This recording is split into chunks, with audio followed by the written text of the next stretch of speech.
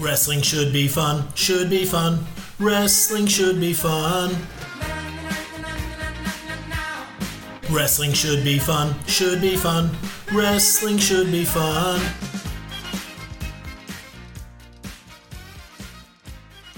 Hello and welcome to the Wrestling Should Be Fun podcast. Today is episode 77 and we have ourselves a very fun one because it's the year roundup Wrestling Should Be Fun 2022 awards, and we're blessed with three guests today. We had ourselves for the first time in a while, Conman, you're back in the saddle. How you doing, mate? I'm good, man. Yeah. World Cup, wasn't there? Kind of diverted my attention to that for a bit. And after we booked our World Cup so expertly, I thought, well, that's me done for a while now. So, yeah, glad to be back. And just like in the Wrestling Should Be Fun World Cup, the heels won.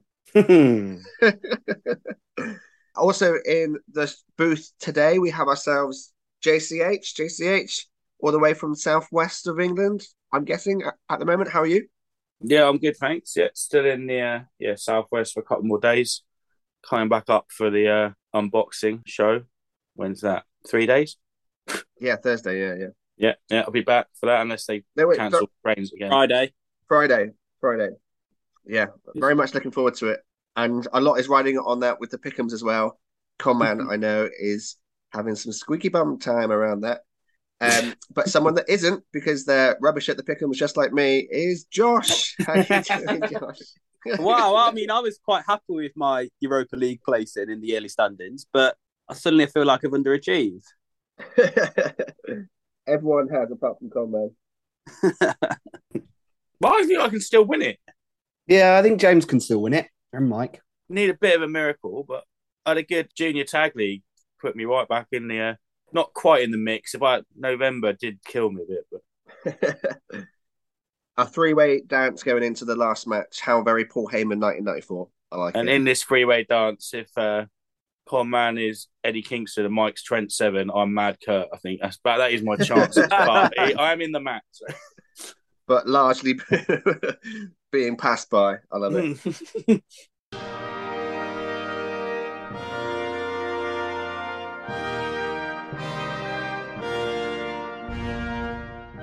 Okay, so Wrestling Should Be Fun Awards. We have a few extra ones from last year. If you were counting from last year and have given last year's a listen, please do. That was a lot of fun. But this year we've added a few more, and we're going to start with Fun Wrestler of the Year. I'll quickly run through some of the picks from the Wrestling Should Be Fun roster.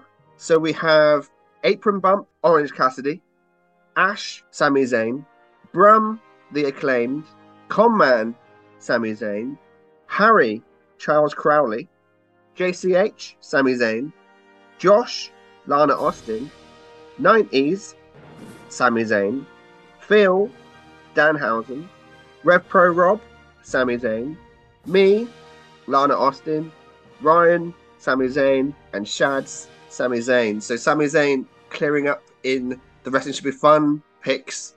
Shall we quickly run through each of our picks in terms of why you picked them? Shall we start with Conman, who I believe has picked Sami Zayn? Yeah, back to winner there, haven't I? I just think he's just been pure entertainment. Like, we've talked on this podcast a few times about actual funny and wrestling funny. And I think Sami Zayn passes into actual funny. I mean, feeling oozy and things like this have definitely tickled me this year. And he's just, and on top of that, his wrestling style is fun as well, still managing to bump around and stuff, even as this heel, you know. And you look at his year going from the Knoxville stuff, which was super fun, into being, you know, Roman's kind of trying to impress Roman and becoming the lackey in the group there and doing the fun stuff. Like, for me, it was quite an easy choice. I think that's all fair. Absolutely all fair. Josh, you and myself, we both went with Lana Austin. I think that was a little bit of bias towards going to live shows. But what was the reasoning for you? Like you said, mate, pretty much every Progress show I've been to, Lana's had me howling with laughter through nefarious means and heelish acts. I just think she's someone who, a bit like Sami, really, is really committed to her character, really committed to her role, and just makes me laugh. She does silly shit all the time. We've seen her hide in the crowd. We've seen her go down the road and Raven Creed had to leave the arena and chase her and drag her back. And then bizarrely, she ended the year as Progress women's world champions. So, yeah, I'd say she has an eventful 2022.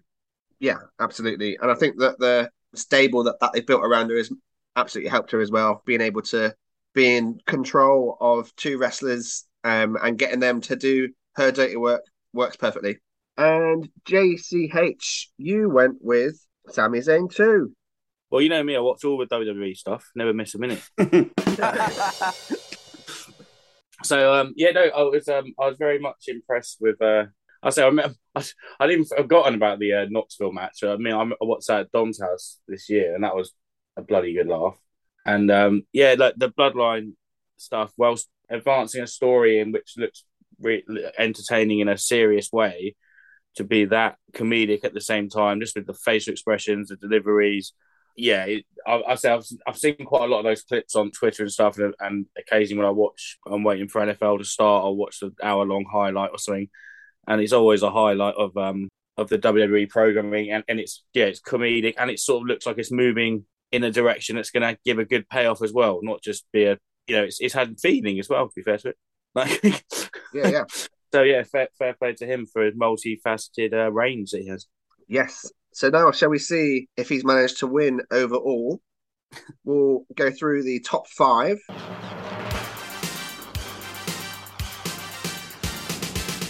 In 5th place is Andre Chase from NXT. Any thoughts on Andre Chase's 2022? Good shout. I mean, I've not seen loads and loads of NXT, but whenever I've dipped in, Andre Chase is doing something fun. He cracks me up when he switches and goes a bit mad at him. So, yeah. I think that's fair. Flag waving, expletive swearing, head coach of a university. Good character. In 4th place, me and Josh will be happy. Lana Austin gets 4th place. Ooh. Nice. Deserved. 3rd place is someone that only Phil from the Rest Should Be Fun team picked, is Danhausen. Still picking up votes, and he won last year as well. I've got something to say about Danhausen. Go on. No, it's a positive. He's won me over quite a lot.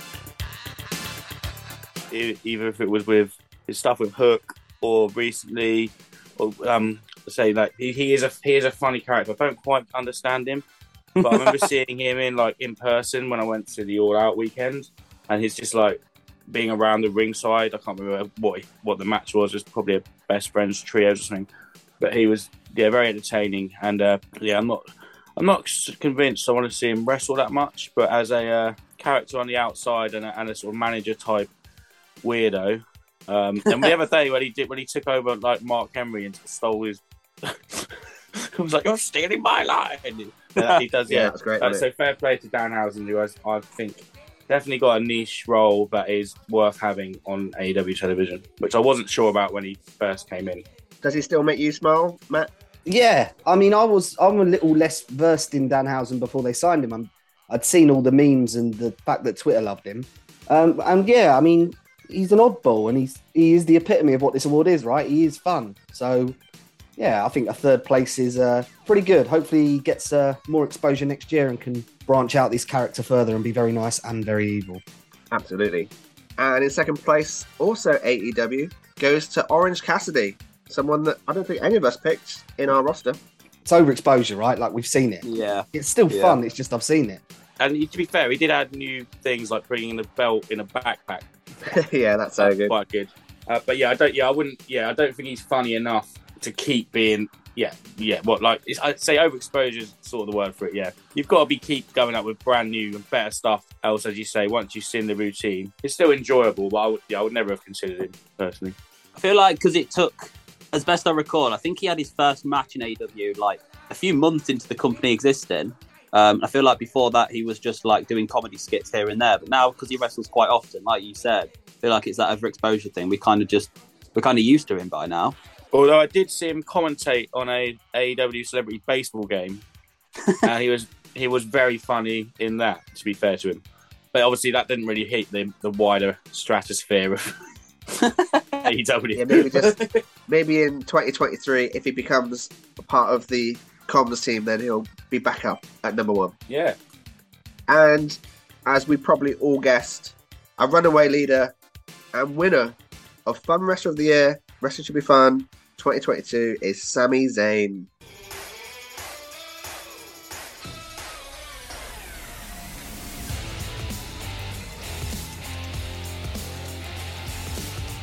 Well earned. Yep. Did you say Danhausen won it last year? He did, yeah. I think it's an award that Sami Zayn might struggle to win next year if the storyline goes the way we think. But for this year alone, I don't think there was much competition. Yeah, fair.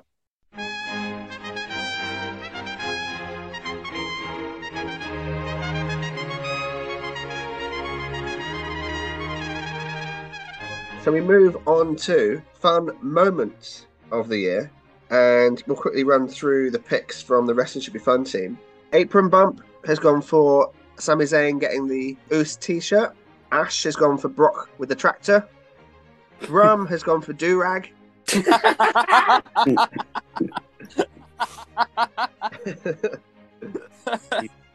That's just reminded me of one of my and Harry pickles. have both gone for Sami Zayn versus Knoxville at WrestleMania. JCH has gone for Bucket Hat. I can't remember when I did these. I had no idea what. That's it. Josh, 90s, Ryan, and Shads have all gone for the Feeling Usi promo. And Phil went for Regal and Excalibur on commentary. All worthy, I would say. Shall we start with Conman again with your Sami Zayn WrestleMania pick? Yeah, I feel like we're going to be covering ground a lot with Sami Zayn this year. He's had a bit of a good year, but I mean, it beat the high expectations people thought this match could have. Like, it was nostalgia driven and everything. And I think everyone thought they were going to have a laugh, but they actually created really memorable moments. The body slam heard around the world, the massive mouse trap and stuff. I mean, it was just a really inventive and fun, stupid match that I think most wrestling fans loved, even apart from Dave Meltzer, because he's a bit hard-nosed, isn't he? But the general wrestling fandom, I think, really took to this match and saw it for the absolute fun it is. And, you know, he puts over a guy from Jackass and then ends up having a year where he's now put in a position where he's one of the top names in the company. And, I mean, it all started really with this match, for me, the run, and what a fun match. Is it a moment or a match? It was, for me, yeah, there was so many moments within it, but that's mine. Yeah, there was plenty of votes for it, so it's a worthy entry, mate. And on Austin's podcast on the network, he actually said that it's easily one of his most favourite matches of his whole career. So he clearly holds it in high regard, just as you do.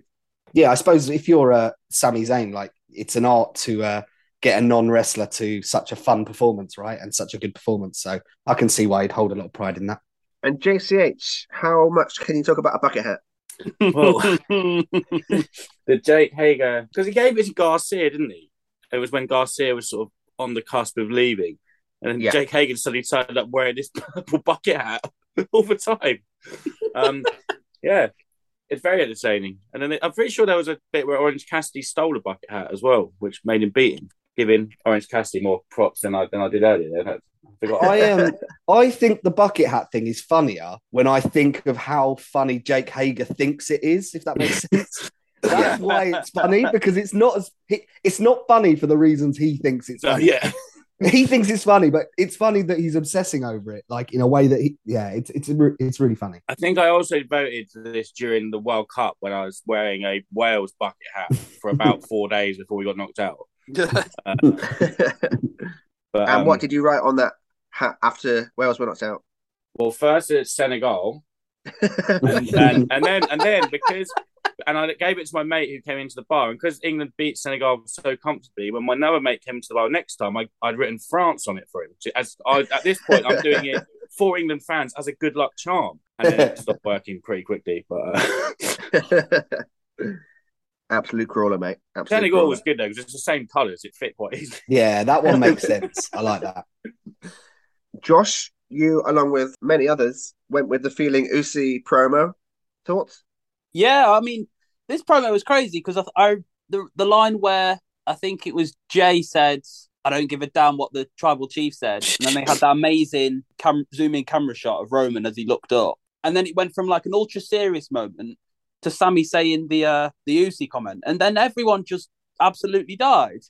And I've not seen that on WWE TV for like a long time. And then obviously since then, Sami's done it in different promos here and there, and then the fact that Roman kind of as he smirked through the rest of his promo, kind of used it to fuel the rest of his promo. I just thought this whole promo was an absolute masterpiece, whether it was by design or not. I just thought it was absolutely brilliant. Yeah, well said, mate. Well said. And lastly, my pick was SummerSlam, Brock in a tractor. What more needs to be said, really? A feud that many had tired of, and they managed to go into SummerSlam and have one of the most memorable matches of the year, culminating in the ring being tipped on its side by Brock in a tractor. I mean, doesn't get much more fun than that, in my opinion. So let's go to the overall results.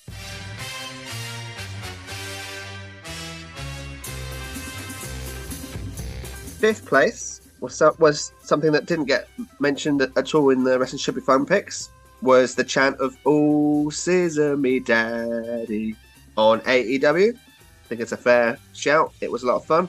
That's also my personal hotspot name now. Amazing. In fourth place, Apron Bump Will Be Happy. It's the honorary Oos t-shirt segment for Sami Zayn. In third, I'm Happy. It's Brock with a tractor at SummerSlam, which means in second place, Con Man, your pick of Sami Zayn versus Knoxville at WrestleMania. Second place for Sami Zayn. And it's a 1-2 for Sami. Feeling Oozy has run away with it. Fun moment of the year, the Feeling Oozy promo. Josh, that's another win for you. Yeah, mate, like, it's just hilarious, isn't it? When you can crack up Roman Reigns, Jimmy Uso, Paul Heyman, and the guy he's feuding with, Jey Uso, I think you've had a pretty fun moment, haven't you? Sami Zayn, 3 in the top 5. I know, right? Well, the Bloodline 2 as well, I suppose, but Sami Zayn individually 3. 2 awards in a row for him as well. One more than Turkey. It'd be like that Ultimate Dragon picture.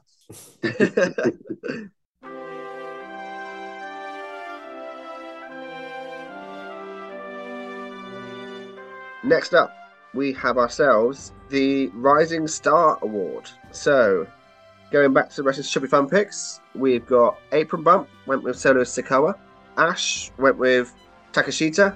Brum went with Luke Jacobs. Conman went with... Northern bias with Brum. Fucking northern monkeys. I hate these fucking southern fairies. Conman went with Corey McRae.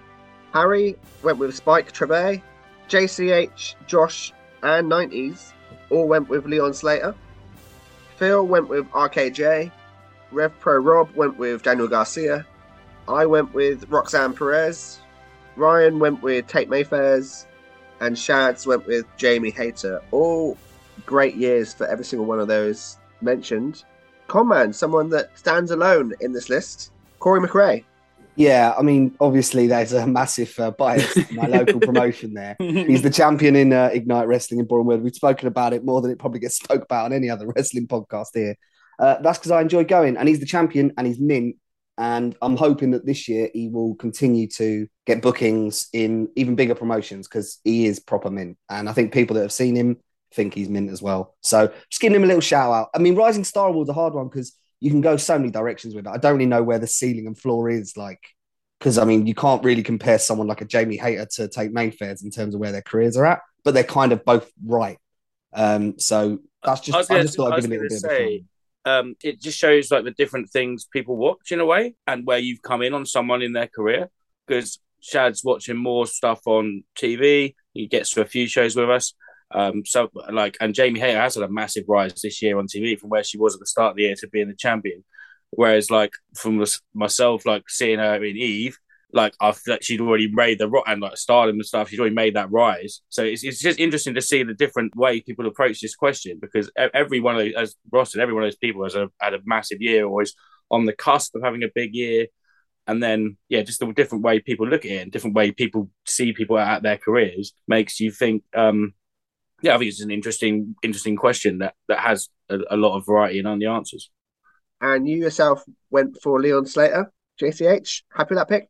Well, not that happy. It's going to mean I'm going to go Dom a beer or something, isn't it? Because we've got Adam Newman versus Leon Slater bet. But yeah, Leon Slater. I'd say, like, for me, I'd never heard of him before this year, and he's come out and had a number of exceptional matches that we've seen, and I've heard about a few more which I haven't seen. and he looks like he's got the. I say I don't know whether he'll be like making the world his oyster next year, or it's just Britain, and then the world comes the year after. But it's that sort of you expect him to make those sort of leaps come in the coming couple of years. He's Yeah, ridiculous. sure. He spent that week in GCW towards the end of the year, and it seems like he made a big impression there. So I think it's only the start for this boy. From the last Progress show, obviously I brought a couple of people. Scott had only been once before, Brandon had never been. And Leon Slater's dive over the corner turnbuckle was probably the thing that blew their mind the most. He's ridiculously talented for his age. Yeah. Josh, anything to add for your pick? I literally had a front row seat to watch him wrestle Takashita in Sheffield, and I could have picked him based upon that match alone for this award. I think for his age, he is absolutely ridiculous. Well said. Well said. And I went for Roxanne Perez, someone that at 21 years old, in 9 months in NXT, I think she became the Iron Survivor. She became NXT champion. She became the Breakout Star tournament winner. So yeah, someone that a meteoric rise, almost Brock Lesnar-esque in terms of where she's come from to where she is.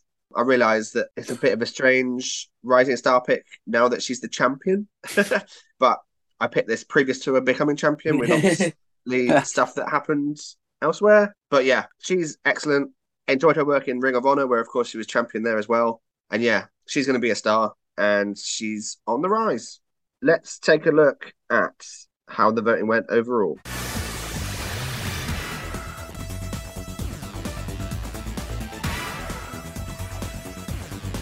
So in joint fourth place was NXT's Bron Breakker and Carmelo Hayes. Bron Breakker was last year's winner as well.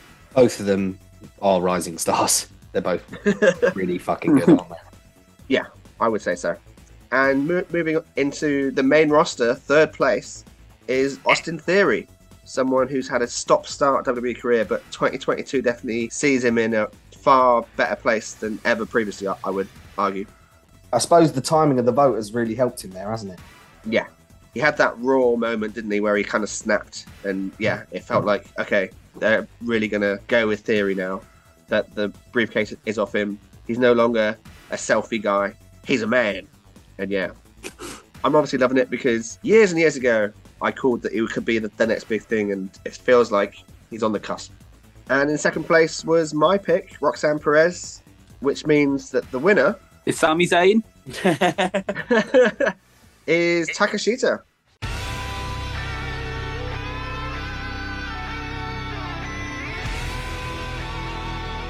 From AEW and beyond. I think it's pronounced Takeshita. Okay, let's say it again. And the winner, Takeshita. I think I don't like to correct, but well, I do. You know me, but I might be completely wrong. But I swear it because I don't think it has shit in the name. That's the only reason why. Can we ask someone on Friday, like at the show? They must know him, surely. I think it's Takeshita, as opposed to Takeshita. Okay, got it. Thoughts on the year that he's had? Yeah, I'd say another person I hadn't seen before this year, so I don't watch anywhere near as much Japanese wrestling as I used to. And even if I did, I doubt I would have seen him because I think he was more a DDT guy, am I right? Correct, yeah. Everything I've seen him on AEW has been exceptional. He's really, really good. And I don't think I saw him over here. Did he wrestle in Rev Pro over here? He did a weekend for Progress. He did Sheffield and I think Newcastle. Yeah, that's what I think didn't he wrestle old what's his name in Newcastle? Dean Allmark. Yes, that's it. Yeah, he did. Yeah, I don't think I've seen him over here. I haven't been that north for wrestling for a while, but everything I've seen of him, he looks fantastic, and I think the sky's the limit for him, definitely. And he's signed with AEW now, hasn't he? He's got some form of deal with them. Yeah. Any standout matches that you've seen of him this year? I know Josh said that he saw the match live. He'd wrestled Moxley recently, which was good. Yeah, it was on Rampage, wasn't it? Yeah, that was good. Yeah, that was like just the kickoff match of Rampage, wasn't it? Yeah. I'm not very good at remembering matches. I think he wrestled Moxley a year, but I think his big breakout match in AEW was Moxley as well. I think he's wrestled him twice. I might be wrong. I'm pretty sure that he wrestled Kingston. I'm pretty sure that the match that I saw that he had that blew me away on Dynamite was Page. Oh yeah, might have been that one actually. Yeah, he is excellent. He's fast, he's strong, and yeah, he's going to be a star, isn't he? Absolutely. I think so. Yeah, and with the, I say that sort of brings back to my point earlier with the different way that people look at the award with this sort of fan base that we have in general of larger wrestling companies. It makes sense that someone who's made a big impression on national TV, and basically all those five voters were, there wasn't much of the British indie scene in there, was there? But it makes sense because they're all making massive impact in a massive audience, so they obviously get more eyes on them. So yeah, makes sense. Correct.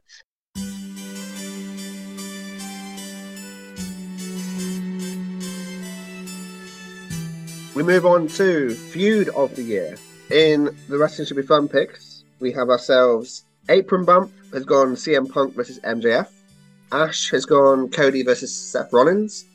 Brum has gone Spike Trivet v Cara Noir. Conman has gone CM Punk versus MJF. Harry has gone Spike Trivet v Cara Noir. JCH has gone MJF v Wardlow. Josh has gone CM Punk v MJF. 90s has gone Sami Zayn v Jey Uso. Phil has gone Spike Trivet v Cara Noir. Rev Pro Rob has gone Blackpool Combat Club versus Jericho Appreciation Society. I have gone Spike Trivet v Cara Noir. Ryan went for Sami Zayn v Johnny Knoxville. And Shads has gone for Brock Lesnar v Roman Reigns.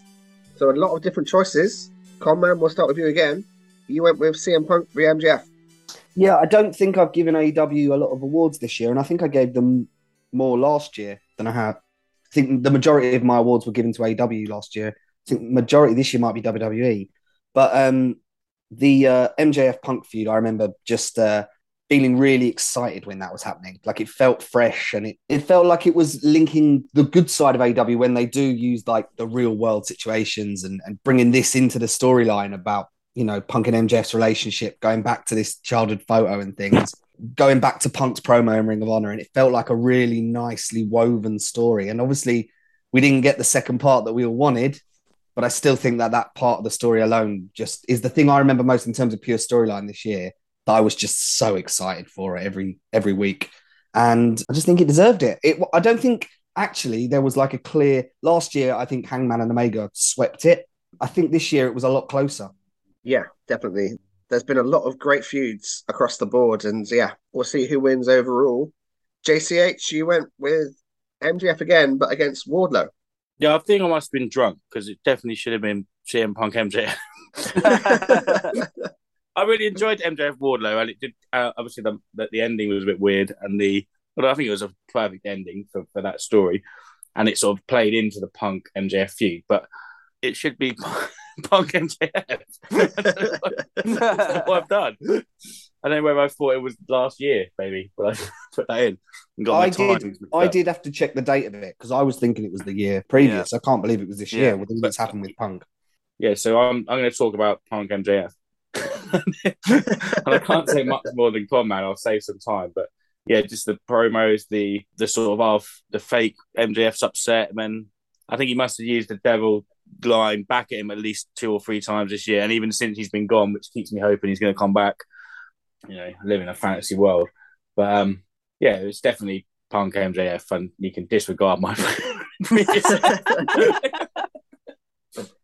I'm pretty sure that it was the only vote for MJF v Wardlow, but you know. Well, now it's got none. Josh, you also went with CM Punk v MJF. Yeah, just echoing a bit of what Conman said, really. I kind of had to look myself to see when the matches were, but I just went with what I was most like emotionally got by this year, feud-wise. And it was mainly based upon the promo MJF cut about when he was a kid and he was bullied for being Jewish and all that, and when he cried a bit, and the promo where he said that CM Punk left us, because I know that's something that we've spoke about on this podcast and different people have before. And I think that promo was kind of the turning point from the crowd, really, in the sense that although he's the top heel, we kind of get what he's saying a little bit sometimes. And then I thought that the match itself at Revolution, the dog collar match, and then Punk doing his old entrance, yeah, I thought it was masterful in every way. Yeah, you've really summed it up brilliantly there, mate. I went for another biased UK pick, but one that I think holds up. I think Spike Trivet v Cara Noir, easily probably the best feud in British wrestling, and since probably Will Ospreay v Jimmy Havoc, I would argue. The depth of it, the slow burn storytelling, the imagery. The beatdowns of Cara Noir, specifically at the garage, were pretty hard to watch. Took you out of the fact that you're watching a performance, and it culminated a pretty shocking end. And now we get even further depth with Cara Noir being stripped of his gimmick and stripped down to Tom Dawkins and going on a losing streak, which I'm sure is going to carry on into 2023. I think it's just been a masterpiece. And the media team at Progress have done an amazing job with the video packaging. And yeah, the matches hold up. The story holds up. I think it's been the feud of the year for me personally. Ross, do you think Cara Spike can go back to back then and win feud of the year for you next year as well? Ooh, if they manage to put out all the stops like they have in 2022, I see no reason that they can't, because I'm so invested in it. And if it draws out, why not? The only thing, I guess, is if it goes long enough, I would argue. So let's see what overall points were. In 5th place is Cara Noir versus Spike Gervais. I think if more people had eyes on it, I think it may well have got further. In 4th place, one that none of us picked, I don't think, FTR v the Briscoes. It's a fair shout. Pretty decent matches, I guess.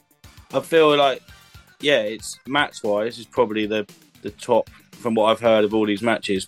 But I guess the fact that they can't interact on TV sort of doesn't put it in your mind. Yeah, that's so why I didn't pick it. Yeah.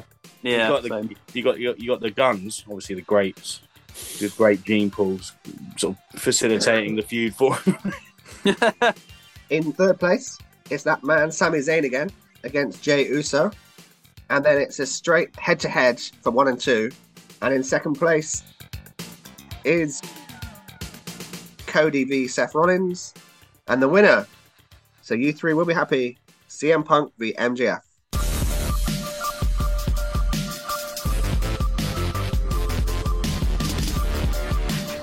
I think that's fair. I think Cody and Seth actually, I mean, there definitely was story there, but I think it's maybe more similar to the FTR Briscoe stuff in that the matches were what carried the feud through.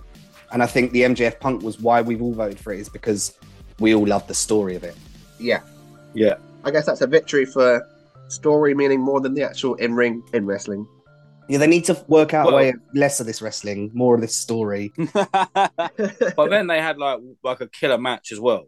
Oh, yeah, of course. And it definitely has to have the killer match to pay off the feud. Definitely. I think all 3 of the matches were actually pretty good. Obviously, everyone talks about the Cell match for different reasons, and rightfully so. I feel like Seth and Cody had pretty good chemistry in the ring every time.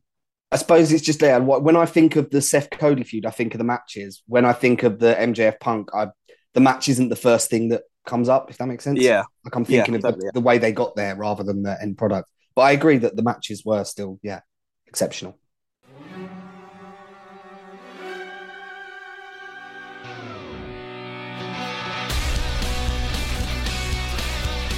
Okay, next category.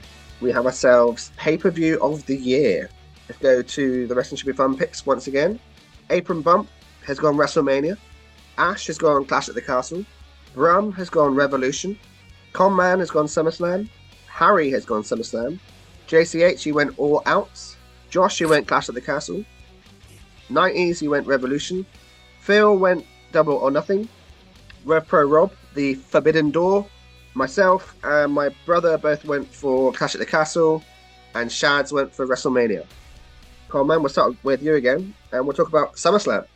Yeah, I didn't think that this was a year with a standout pay-per-view. Like, in my head, Forbidden Door was really good, but then I went back and looked at the card, and I was like, I don't really remember a lot of these matches. So I was thinking, I think Clash at the Castle was a good shout. I really enjoyed that show.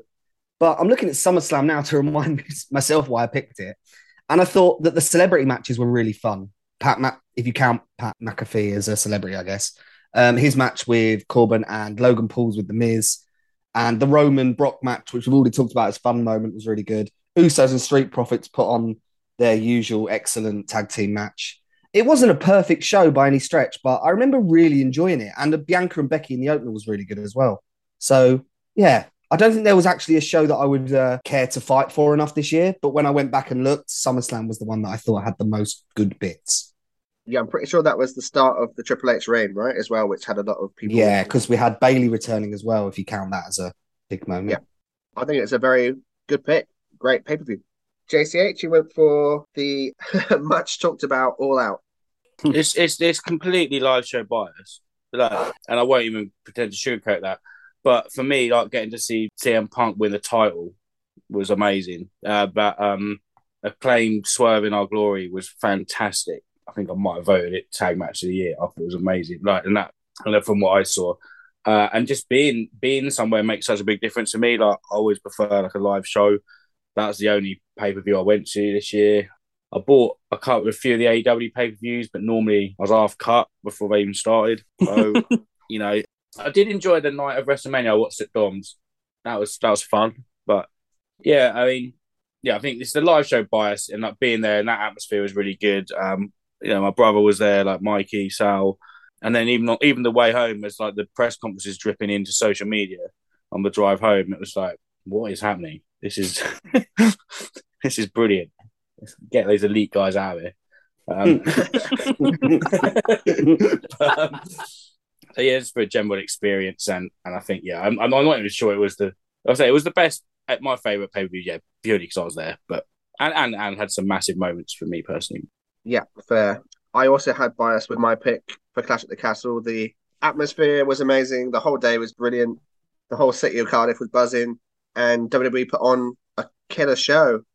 I know that we spoke about it on a recent podcast of potentially could they have pulled the trigger on Drew McIntyre at that show. I can tell you for now that building would have gone off if they did because they were ready for it. But overall, it was a fantastic show. We had a 5-star match with Gunther and Sheamus. We had some great moments with the Edge entrance. We had Dom turning heel. We had plenty. That was the beer pong tournament, wasn't it? Plenty to very good, very good. Plenty to make us happy. Josh, anything to add on Clash? Yeah, I mean, obviously, I picked Clash as well and watched it from home. And echoing what you said, really, the comments I was reading online from Americans watching the show was all about the crowd, really, and just how much they added to the show, which I think they really did. And obviously, you don't really, when you watch pay-per-views and they're in big open-air stadiums like that, I really do feel like it adds something. And like you said, brilliant match with Gunther and Sheamus. I thought as much as we all wanted Drew to win, I feel like that match itself was amazing. Obviously, you had the Broken Dreams bit at the start as well, which was a great little touch. It really was. And just, start to finish. It felt like to me as one of the old school NXT Black and Gold pay-per-views in the sense that it was 5 matches. They were all pretty good. And I feel like, obviously, because SummerSlam was kind of half booked when Triple H took over, I feel like this was much more his bread and butter type show. I think that the Roman Drew match is one of those examples where I think because of the result, it's not going to be talked about as highly as it probably should. I think it was. I remember thinking it was an excellent match when I was watching it, and I think because of the result being a bit deflating, it won't get talked about as a match of the year candidate. But I remember loving it at the time. I think I said on the last pod I was on I'm not sure if that's kind of our British bias in the sense that we'd have all loved Drew to win, but is Roman kind of like the bigger story long term? I guess we will wait and see. Yeah, I'm absolutely with Conman there. Actually, coming out of the stadium, we were talking more about the Drew match as being the match of the night than Sheamus. So, yeah, that's weird. Yeah, wild, right? Like, obviously, I think they were both really good, but I can see how you get swept up in it, being in that live crowd, all roaring Drew on, you know? I think with Walter and Sheamus, you want Sheamus to win, maybe, because he's the Irish guy's nearer, maybe, but you're happy either way because they're both guys that the British crowd have seen come through. Whereas, you know, a British crowd's going to cheer Drew over Roman every day. And I think Roman generally was getting a mixed response in American crowds because he's so fucking cool. Whereas that crowd was completely on Drew's side. I think for the long term, they made the right decision. Yeah. I mean, I think for as much as the moment would have been fantastic and it would have that's been almost a criticism in WWE in the past is that you pop for the moment and don't tell the long-term thing, whereas what they're doing with Reigns at the moment over the long term has been such a good story that I don't think that's the place that it was meant to end. So I think you got to credit them for not giving in to the moment in that instance, still putting on a great show, great match, and continuing on with their long-term Roman Reigns plans. Well said, man. So let's go to the final scores. In 5th place, a show that none of us talked about is AEW Full Gear. Which one? Was that the last one? That was the last one, yeah, where MJF won the title. That was fun. Okay. I don't have any hot takes. I can't remember it too well. We had a couple of beers and watched it on the live. Like we had a little chat going. It was fun. I feel like all these AEW pay-per-views kind of merge into one for me this year. It's been really weird. In fourth place is Coleman's pick of SummerSlam. On the Decent podium. entry for SummerSlam. In third place was Forbidden Door, a show that match quality excellent, but as Coleman says, perhaps a few of the matches weren't particularly memorable. In second place was Clash at the Castle, meaning that first place is WrestleMania.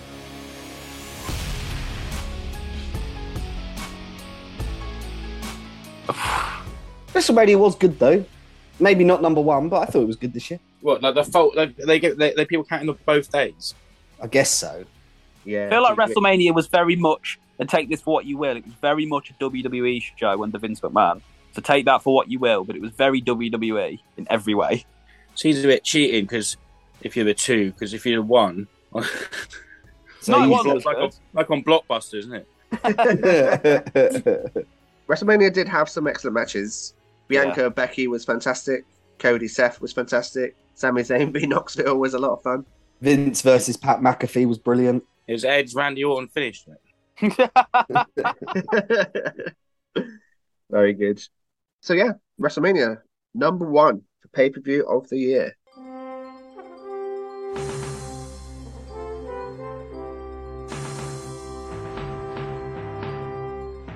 Next up, we have ourselves promotion of the year. Last year, AEW ran away with this. Let's see if they can do it again. Apron Bump went with WWE. Ash went with WWE. Brum went with Progress. Conman went WWE. Harry went WWE. JCH, first pick for AEW. Josh went for Brand. Progress. 90s went for WWE. Phil and Rev Pro Rob went for AEW. I went for Rev Pro Progress. not on brand, there is he?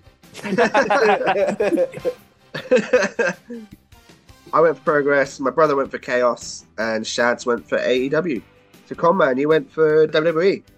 Yeah, I think they had some really good highs this year. I don't think it was like a perfect year where they smashed it by any means. I'm not trying to be negative. I enjoyed my wrestling this year, trust me. I don't think it was like a stellar year, which people are going to look back on. Obviously, the momentum shift in the middle of the year with Triple H coming in and everything. Phrasing? They had really solid matches. Some good stories were told. And I think they were a bit more consistent from what I saw than AEW. And they're the big two, really, in terms of production and everything. I find it hard to look past them sometimes. I will say that I almost went for Impact. I think Impact have had a, on the sly, really good year. They've got a really good set of champions there. Loads of decent wrestlers on the undercard. I think Impact's a bit slept on, but I couldn't honestly, hand on heart, say they're promotion of the year. But I'm surprised no one else did, because I think Impact's been on a roll. For their size, they've overachieved, I think. They've certainly had plenty of votes in the overall, so we'll wait and see where they land on the overall. Good. JCH, you went AEW? Yeah, I mean, I've got to go with what I watched. As much as I have checked out and followed WWE a bit more this year, I still haven't. I mean, I think it's more like you don't, if you quit smoking, you don't have that first cigarette. Like, it took me so long to quit watching 3-hour Raws. I don't want to watch one just in case it hooks me back in just after one. So, like, I can't yet, get myself back into that. But in AEW, I say, especially during the CM Punk time, I'll be watching like either as live or live every show. And now I still sort of try and keep up with it. I've enjoyed going to Progress, but I honestly can't tell you I remember enough to give them any awards. And they're the sort of three things I've been watching this year. I've been hearing lots of good things about Stardom, which I used to be a fan of, so I'm tempted to maybe get back into that as something that's not on as many radars, and just to be able to offer some more opinions coming at it from a different angle. So maybe I'll bring into that in the new year and see what happens there. But for this year, I had to go with AEW for what I've enjoyed the most and spent the most time watching. Great, man. Well, plenty of people did go for AEW. Josh and myself went for Progress. I think that's, again, kind of biased. For me personally, I've had an absolute blast this year going to the shows. It's really felt like I returned to form with Progress. They've started telling some really captivating stories. They're highlighting some wrestlers that we didn't know too much about 2-3 years ago, and we're growing to love them. growing to hate them in many cases in the right way. And yeah, we've seen some absolutely brilliant matches. Super Strong Style, I thought was a massive success. I thought that they told some amazing stories over those 3 days. Really gutted for Warren Banks' injury. I'm hoping that he can come back next year. Absolutely love that bloke. And yeah, I've just loved hanging out with my mates at the Graps again. Yeah, I think obviously it's the only promotion I think I've gone to this year, really, Progress, apart from local ones. And it's always a great day out. I'm never going to slate that. And there has been some great stuff. We already talked about Cara and Spike. For me, the only reason I couldn't honestly put it as mine is the world title was a bit of a mess. And I just didn't really, until Spike got hold of it properly, I just felt like that marked against Progress. But that's not really their fault because of certain talents getting injured or not being able to be used. So, yeah. Josh, you also went with Progress as someone that had never been to a Progress show previous to this year. That's a pretty bold statement. Yeah, I think when I was thinking about it, I think this was actually the hardest one for me to pick out of all of them, mainly because the 3 shows that I watch each week without fail are Raw, SmackDown, and Dynamite. And up until Triple H took over, I was really in I think as most of us were, in a pretty negative place with regards to WWE. And then obviously, I think AEW kind of pretty much ran away with it last year. I don't think many people could dispute that. But I feel like it's probably quite harsh actually, through circumstances not in their control at all.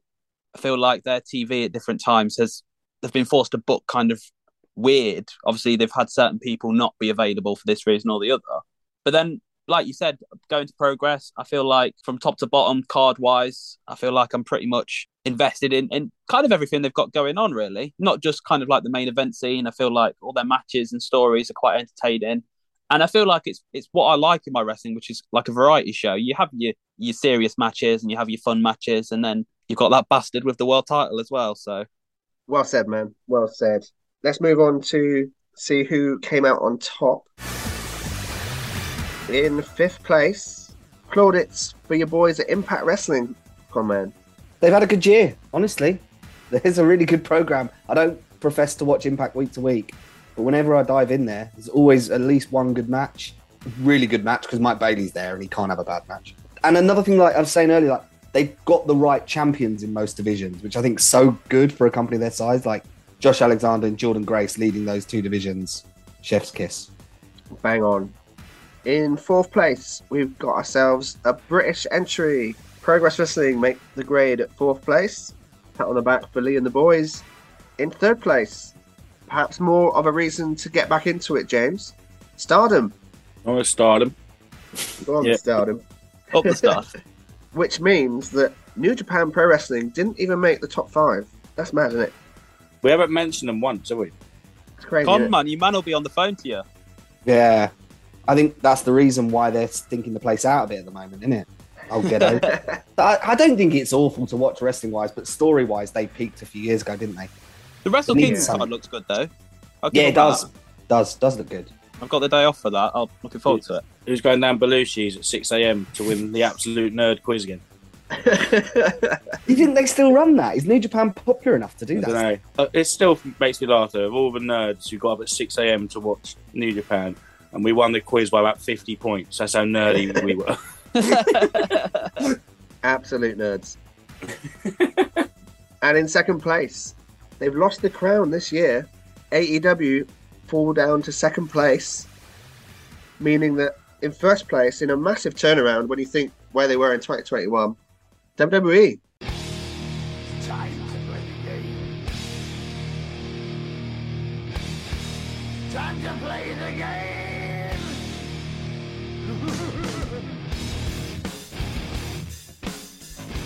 Yeah, I think that if Triple H carries on riding this momentum, he might bring it home again next year. But we'll see. I hope AEW can get their buzz back. I don't think they've suddenly become a bad company. They've just had, like you say, events happen and injuries have happened, and they've just lost a bit of buzz. But I think they can get that back. They've got such a talented roster. I'd say, like, you've got AEW, you're in the 3rd year now, so people are starting to see, we've seen this, you know what the heights can be, and they started so high, but you've got to live up to that. Triple H has come in with expectations down here. He doesn't have to, I'm not saying he's not delivering, but he doesn't have to deliver that highly. Oh, I agree, yeah. WWE is such a passionate fan base, and people who want it to do well. I know there's obviously a lot of people who don't want it to do well as well, but the majority of people who do want it to do well, but just by having that bit of an increase, it's going to get people more excited about it. And Yeah.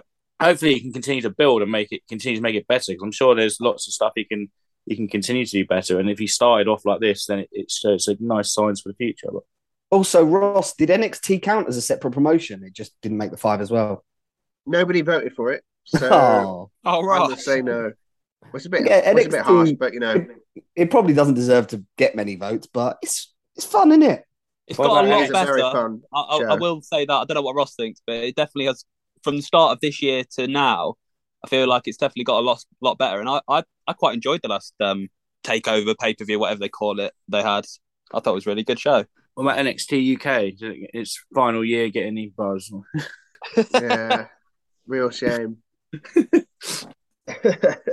GCW did get in there then as well. I thought GCW was like the thing now that everyone loved. Yeah, I don't think it got a single vote. Isn't that like really popular, or am I in like a weird Twitter bubble where it's really popular then? Because I thought people loved GCW. Your mate's Dom been quite likes it. Obviously, I am in a weird bubble. Hello, darkness, my old friend. I've come to talk with you again. Maybe it's like everyone's second team. It's like Nigeria, Yeah. Cameroon at the World Cup '99 or I something. think in music, Supergrass did a tour, and they were like everyone's second favorite band was the name of the tour. Because like no one's favorite band is Supergrass, but everyone likes Supergrass. So. Yeah. Next up, we have Faction of the Year.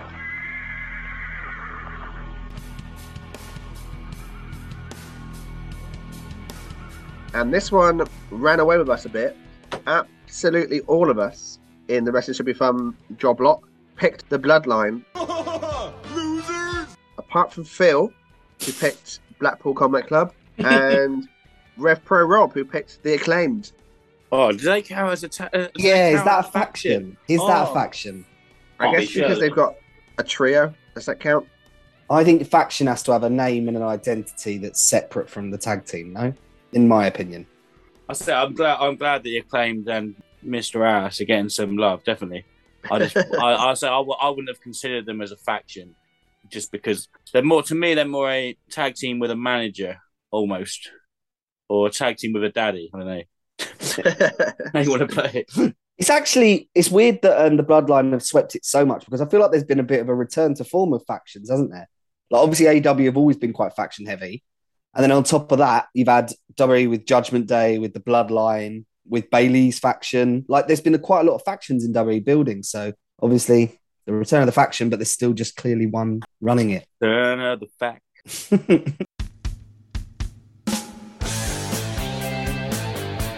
So, in terms of votes overall, I can give you a list of ones who were voted for. We had Blackpool Combat Club, The Bloodline, United Empire, DDM, Bulk Orchestra, Maximum Male Models, Jericho Appreciation Society, Imperium, The Brawling Brutes, Heavy Metal Sisters, Judgment Day, Death Triangle, The Elite, and Toxic Attraction. Oh, that's a good shout. I feel like if Oh, Toxic and that- Attraction would have gone to the main roster, I feel like they'd have got a few more votes. And also What? The House of Black. What's Bayley's one called? Faction? Damage control. Damage Control. Did they not get many votes, no? Didn't get a single vote, no. But I guess They've had because they only existed from August, I Yeah, guess. I guess. Yeah. Well, who are the Heavy Metal Sisters? Is that think it's is Stardom. that Rosemary and Jessica Haver? Oh, is that what their name is? I didn't know that. I might be wrong. With Sure, Tyre Phil- in there as well. I'm sure Did- Phil will did- put a sound effect in. Donna Del Mondo, their stardom. DDM are stardom. Yeah, there's quite a few Stardom picks in this one. So yeah, there was a lot of different options, but the Bloodline appear to be the ones that have swept away with it. Little thoughts on the Bloodline in 2022? Well, it makes sense for me. They swept away. They've got the biggest star. They're the biggest company. They've had the fun moment of the year, fun rest of the year. And they've had about 6 different intertwined storylines in their faction. So they've actually had like intrigue as well as having like all the great star power, and they've told good stories. So yeah, it doesn't surprise me that I think anyone who's watched them would put that. And I say like, there's a lot of people who don't watch WWE, and all those other factions definitely deserve mentions. There's probably some great stuff in some of the other things that we haven't seen or I haven't seen personally. But so I think the amount of eyes that the Bloodline's going to get, plus with the great performances they've been giving, that it makes sense that they'd sort of run away with this one this year. And a lot of gold as well. A lot of gold in that faction. I'm surprised Durag and the boys didn't get many votes. Malik's crew. What is their faction name? Bus wankers! I've no idea. I'm pretty sure I put Durag as one of my picks for.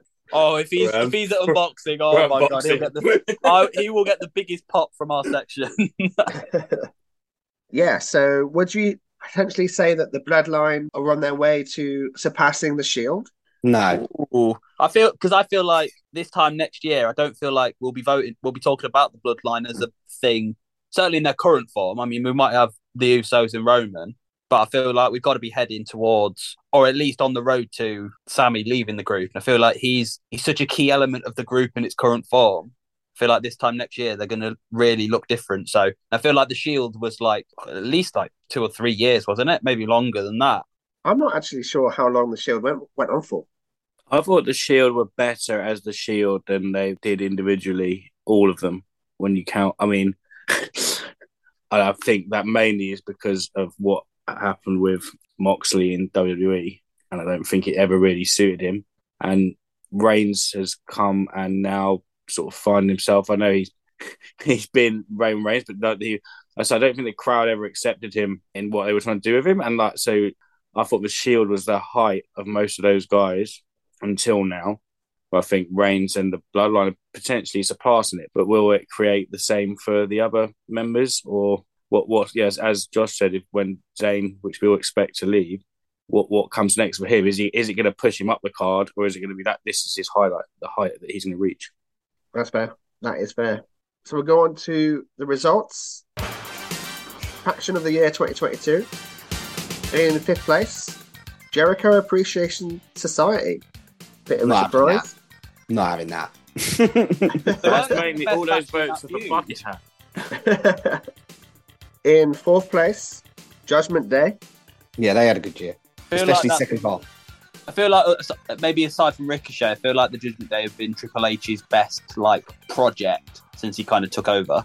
I feel like they were a bit lost in the last few days after after Edge left the group, and I feel like they've really rescued it with pushing everyone else up, and obviously like Rhea Ripley's this monster, and even Dominic's coming in. People hate him now as well, so yeah, I can't really argue with that in the placings.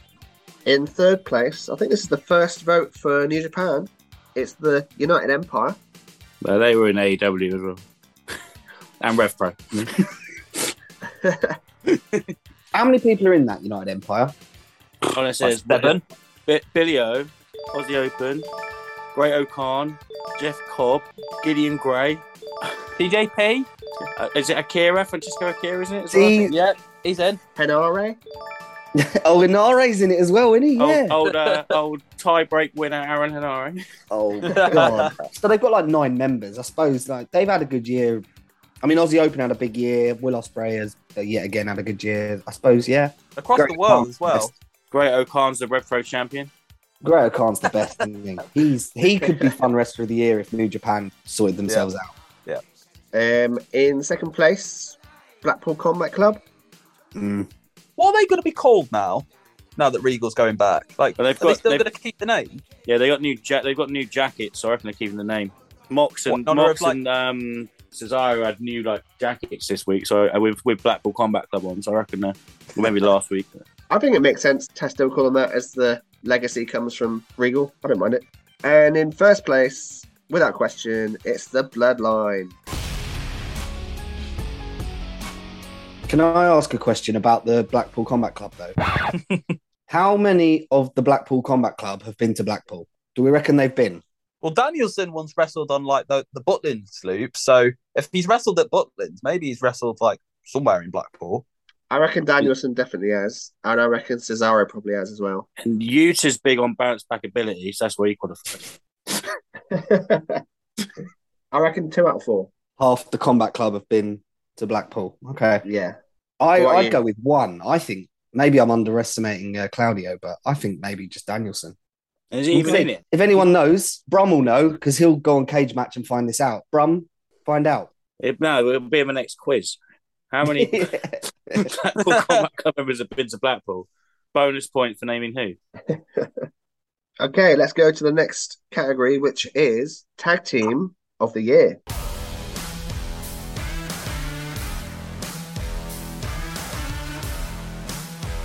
Wrestling Should Be Fun votes. Apron Bump and Ash went with the Usos. Brum went with Sunshine Machine. Conman, he went with FTR. Harry went with Pretty Deadly. Shout out to the boys. Yes, boy. JCH, he went with Sunshine Machine. Josh and 90s both went with the Usos. Editor Phil went with Sunshine Machine. Rev Pro Rob went with FTR. I went with Sunshine Machine. Ryan went with the Smoking Aces. And Shads went with FTR. So, Conman, you're an FTR man this year. Yeah, two reasons really. One is that they held the New Japan, the AAA, and the Ring of Honor tag titles all at the same time, which is just ridiculous to do. And secondly, it was coming back to what we said earlier, that Briscoes trilogy really are three of the best matches this year. So they've had the match quality mixed with achievement. I think the Usos is a very fair shout. They've had a great year, but I think FTR nudge it on match quality of that Briscoes trilogy. Yeah, that is perfectly valid, mate. Perfectly valid. JCH, you went with Sunshine Machine. Josh, you went with the Usos. So let's go with you first, actually, Josh. Let's go with you with your Usos pick. Yeah, I was 50-50 between these and FTR. I feel like if FTR had got that last piece of the puzzle and the timing was right, maybe they'd have got it. But just with the Usos, I feel like I've seen them on a more consistent basis. I feel like I've seen them wrestle solo as well. Well, not solo, literally solo Sikoa, but as in singles matches. I feel like they wrestle a variety of different opponents and they're always pretty good. I feel like the promos are always pretty good. The segments are always good fun. And yeah, I don't think you could be more pushed as a tag team than they've been. They're in the top company. They've got both belts and they're in the top group. So yeah, I think they've had... People used to debate between them and the New Day. I feel like that conversation as years go on will probably just be the Usos, to be honest. I think they've had an amazing year. Very valid. Very valid. JCH and myself went with the Sunshine Machine. Obviously friends of the group, but what a year they've had, eh, JCH? Yeah, I mean, they had a massive run with the Rev Pro titles. They're still in the middle of a run with the Progress titles. I say just these guys are, I think, two of the people who really benefited from the pandemic era. Was that when they started tagging? Because obviously... Yes, because they did the storyline where Chuck Mambo was down in the dumps and then TK came back and kind of pulled him onto his feet and they became a tag team. Yeah, because I wasn't watching at the start of that point, but I remember watching both of them beforehand in Progress, especially. And yeah, just to see them, yeah, they sort of come up with new innovative stuff a lot. They're very crisp. They're both individually really talented. It's nice to see Mambo recently with his in his promo work with Lycos. I thought he really shone there, which is something not that I just haven't seen him do before. Not that I think he's been poor at it. I just haven't really seen him. I've seen him do the comedy stuff, but I've never really seen him do that serious type of promo. So that was really cool. Yeah, just two guys I think have smashed the UK scene and sort of almost completed it, in the words of Jay from The Inbetweeners. But yeah, it's been interesting to see where they go next. If they go somewhere else, if they stay around, well, hopefully they stay around here for our sake. But you know, I wish them all the best and hope that there might be other things in their future. But who knows? Yeah, definitely. For me, the tag team world in British wrestling has been brilliant this year, and specifically that kind of period where it was Aces, 0121, and Sunshine Machine, and Lycos Gym, where we kind of have a version of that match in some way for about 4 or 5 months, but they kept it fresh each time. Absolutely blew us away. And then culminating in that ladder match where Sunshine Machine finally got the gold. Loved it. And yeah, worthy winners in my opinion. Should we go to the results? Yes. So in 5th place, happy days for the Sunshine Machine. They've made the top 5. 5th place is Sunshine Machine. Very well done to them. In 4th place is Aussie Open. In 3rd are the Acclaimed.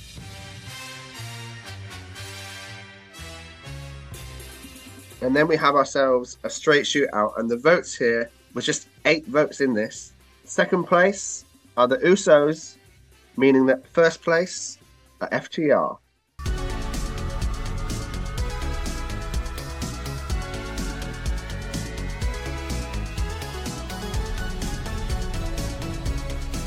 I can't really argue with that. As someone who's picked the Usos, I think either of those two are worthy winners. I think maybe FTR, given the fact they've done it in different companies across the world, really, maybe that's just edged it for them.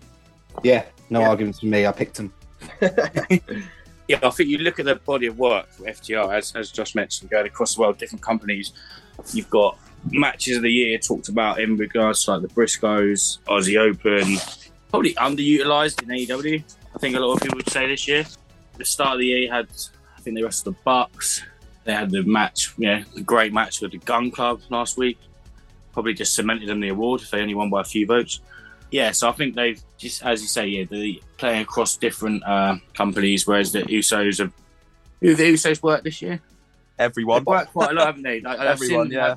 The Street Profits match at SummerSlam was one. Obviously, I was saying earlier that was a really good match, and they've done like the Brutes. They've done like they did like Riddle and Orton, didn't they, as well? And yeah. They've held the belts all year, haven't they?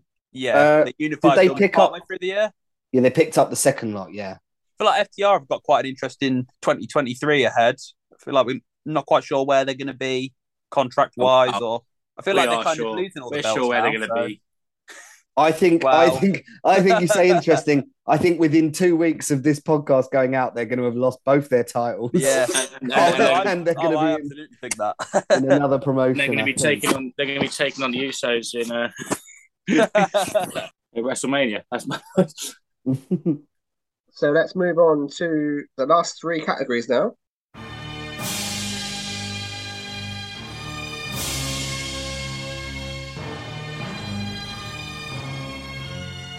First up, Female Wrestler of the Year.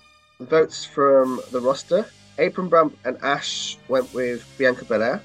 Brum went with a Stardom wrestler that I'm not going to pronounce very well. Siri?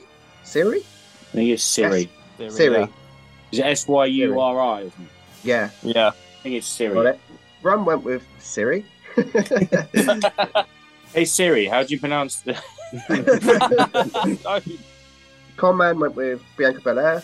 Harry went with Rhea Ripley. JCH went with Jamie Hayter. Josh and 90s went with Bianca Belair. Phil went with Jamie Hayter. Red Pro Rob went with Jade Cargill. Myself and my brother went with Bianca Belair. And Shads went with Jade Cargill. So let's do the person that didn't do Bianca Belair, and that is JCH with Southampton's own Jamie Hayter.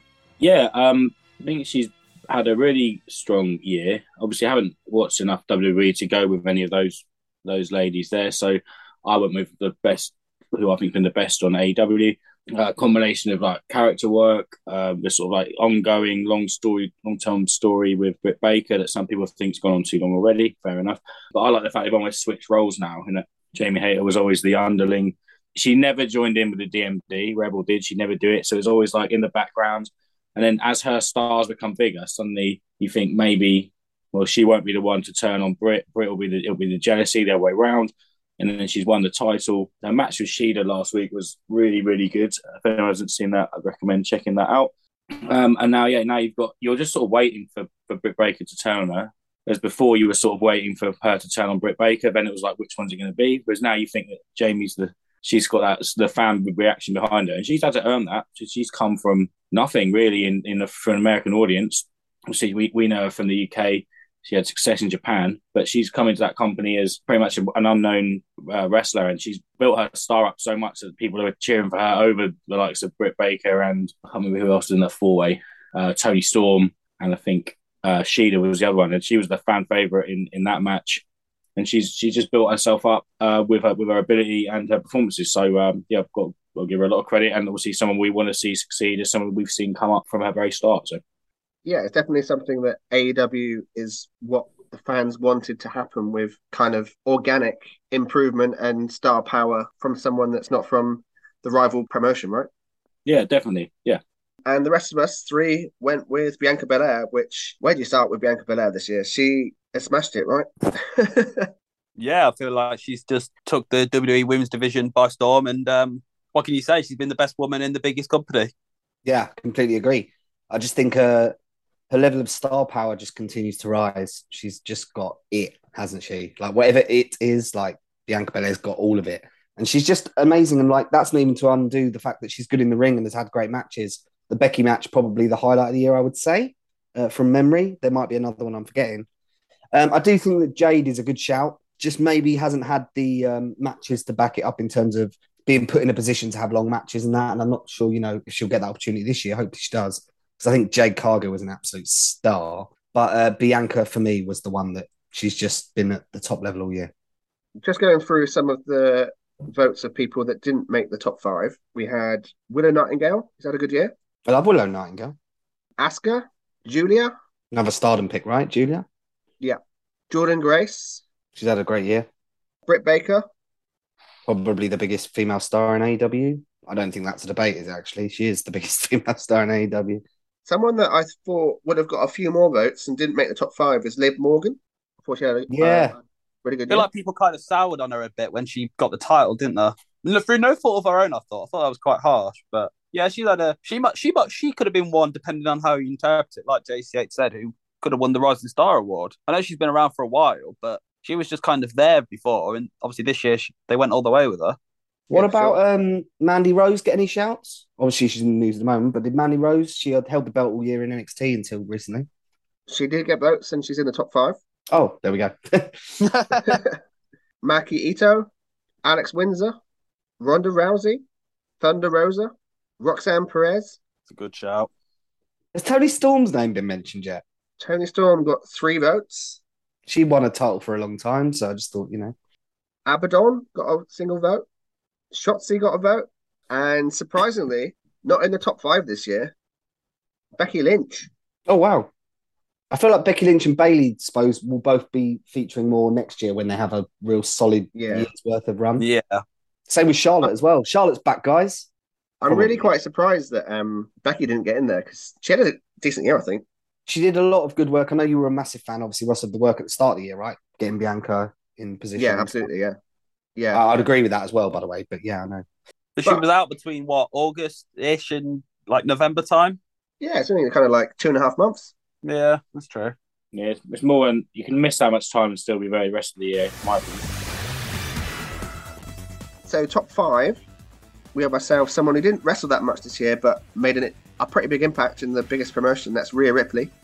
I think she's had a great year, to be fair. I feel like she's I hope they do her and Bianca at WrestleMania, to be honest. I wouldn't mind if Rhea Ripley went on like a Kane run in the Royal Rumble.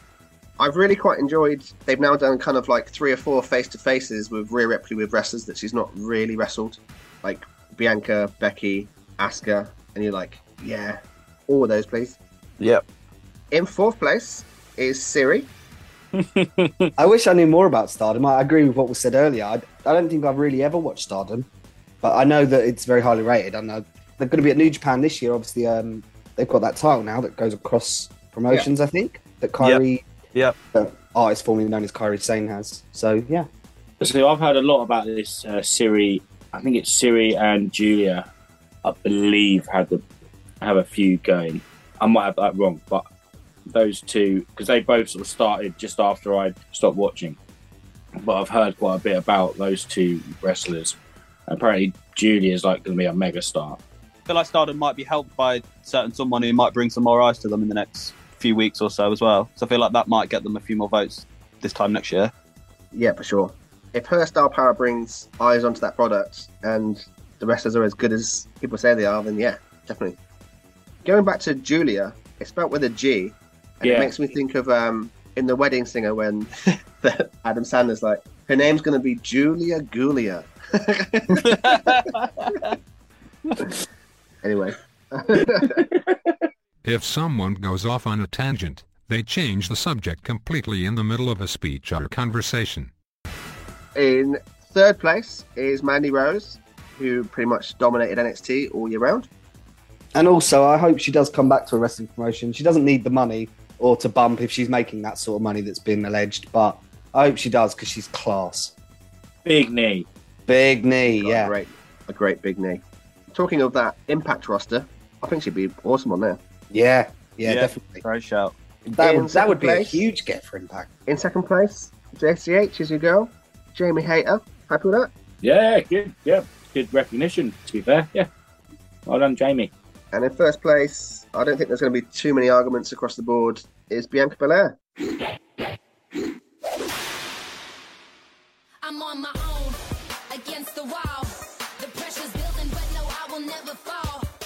the EST of WSBF. We now move on to Male Wrestler of the Year.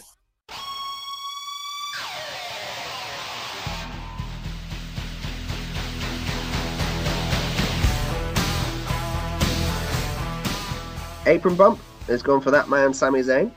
Ash went for Sheamus. Brum went for MJF. Conman and Harry went for Sami Zayn. JCH, the one and only CM Punk. You are made of stupid. Josh went for John Moxley. 90s went for Sheamus. Phil went for Jericho. I'm going to throw a fireball in your face because I'm a wizard. Rev Pro Rob went for Moxley. Me and my brother both went for Sheamus. And Shad went for Roman Reigns. No votes for Kenny Omega or the Young Bucks there, just saying. Let's start off with the Sami Zayn pick. Yeah, I think he's been the wrestler of the year, probably feeding into what they're doing over on AW in terms of sports entertainer or wrestler of the year, whatever you want to call it. I think Sami Zayn's the guy I'm going to remember from 2022. Again, like with some of the other awards as well, I don't think there's a standout competitor that we can say is head and shoulders in the men's division. Like, I feel like it's been a strange year where no one's really had like a massively killer year, unless you're JCH and CM Punk has. But I mean, like Roman has had a great year, but just not seeing him every single week probably counts against him. But match quality wise, he's been great. But Sami Zayn's, I took it as an overall rather than just on the matches. And I think in terms of a sports entertainer / wrestler, Sami Zayn was probably the best this year. I think that is fair. I think the statement that the wrestler that you'll think about in 2022 is Sami Zayn, I think that is bang on. JCH, your man. This is your time to shine. Talk about CM Punk. After what Conman said, the wrestler you think about from 2022 is going to be Sami Zayn.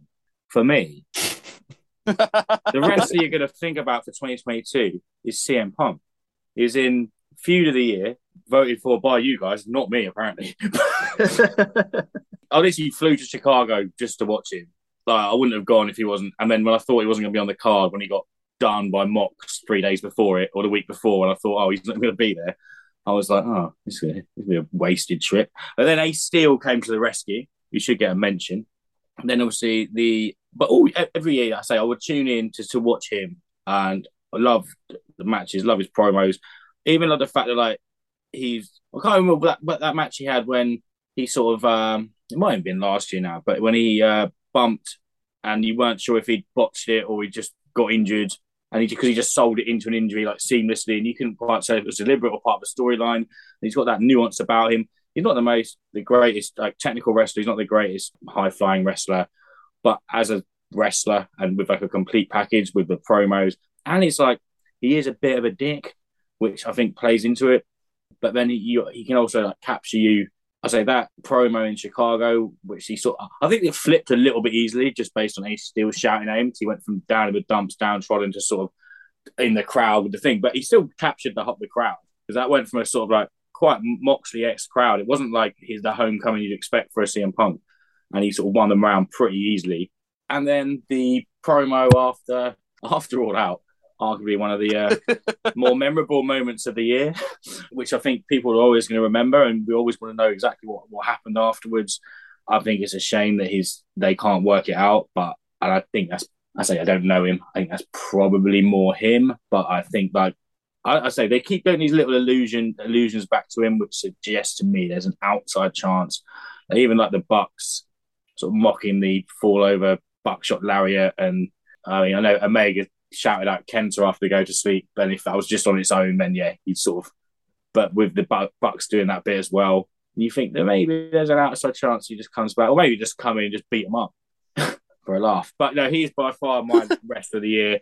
I'd say obviously a massive fanboy. Not saying I completely agree with everything he did, but I think the people in the higher power positions have got away with things that they should probably have been. If anyone's getting fired, I think you sort of got to pick your poison there, guys. But hopefully they'll be able to work together in the future, or he'll go and work somewhere else and go and work, I don't know, Cody in WWE or something, or Roman Reigns. If AEW don't manage to get him back on their screens, it's such a big miss, isn't it? Because that is money, isn't it? And it was all set up for him to drop the belt to MJF and finish that feud, which obviously we called feud of the year, and there was still like one chapter left of it.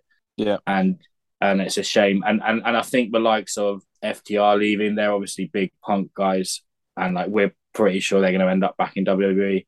I'm not saying that'll leave him to join WWE, but I think that like if he was still there's a more chance that they might have stuck around. And I think there's that locker room's got a split. I'm not saying it's Punk and the Elite, but I think it's the Elite and the people who think they're goobers, which I think is quite a big 50-50 mix. And I think they're going to lose some talent they've lost CM Punk. I think they're losing FTR. And that's, I think, because of CM Punk's more probably because of CM Punk. But I think the Elite have quite a lot to do with that. And as much as good they've done, I feel like they're going to cost that company some more talent. And especially with WWE on the rise, I don't know if they can afford to do that right now. Yeah. Anyway, CM Punk, rest of the year. It's interesting to think of, like, obviously, I'm not going to go as far as JSH. I understand his reasons for putting him, but a fully fit Punk and a Punk that wasn't pissed off to the extent that he has taken himself away, like, he genuinely would have been a front runner for Wrestler of the Year if you think of the storylines that were lined up and the title win. I think there's a parallel universe where he is Wrestler of the Year. I can't honestly, with hand on heart, say he's in the conversation, but I understand why you've gone for him, JSH. No, that's fair. I feel like if he doesn't get both the injuries and the press conference and the brawl doesn't happen, which are obviously like massive things, I feel like he absolutely walks Wrestler of the Year, in my opinion. I think even if he avoided the first injury and got through like 9 months, I think he got a pretty good chance with what he'd done. And if he'd done the summer how they were hoping it would go, and then because he had like, was it Tanahashi at Forbidden Door? Yeah, he wouldn't have had this sort of hot shot in it back and forth with Mox a bit. At least one match with MJF he'd have done as well for the title.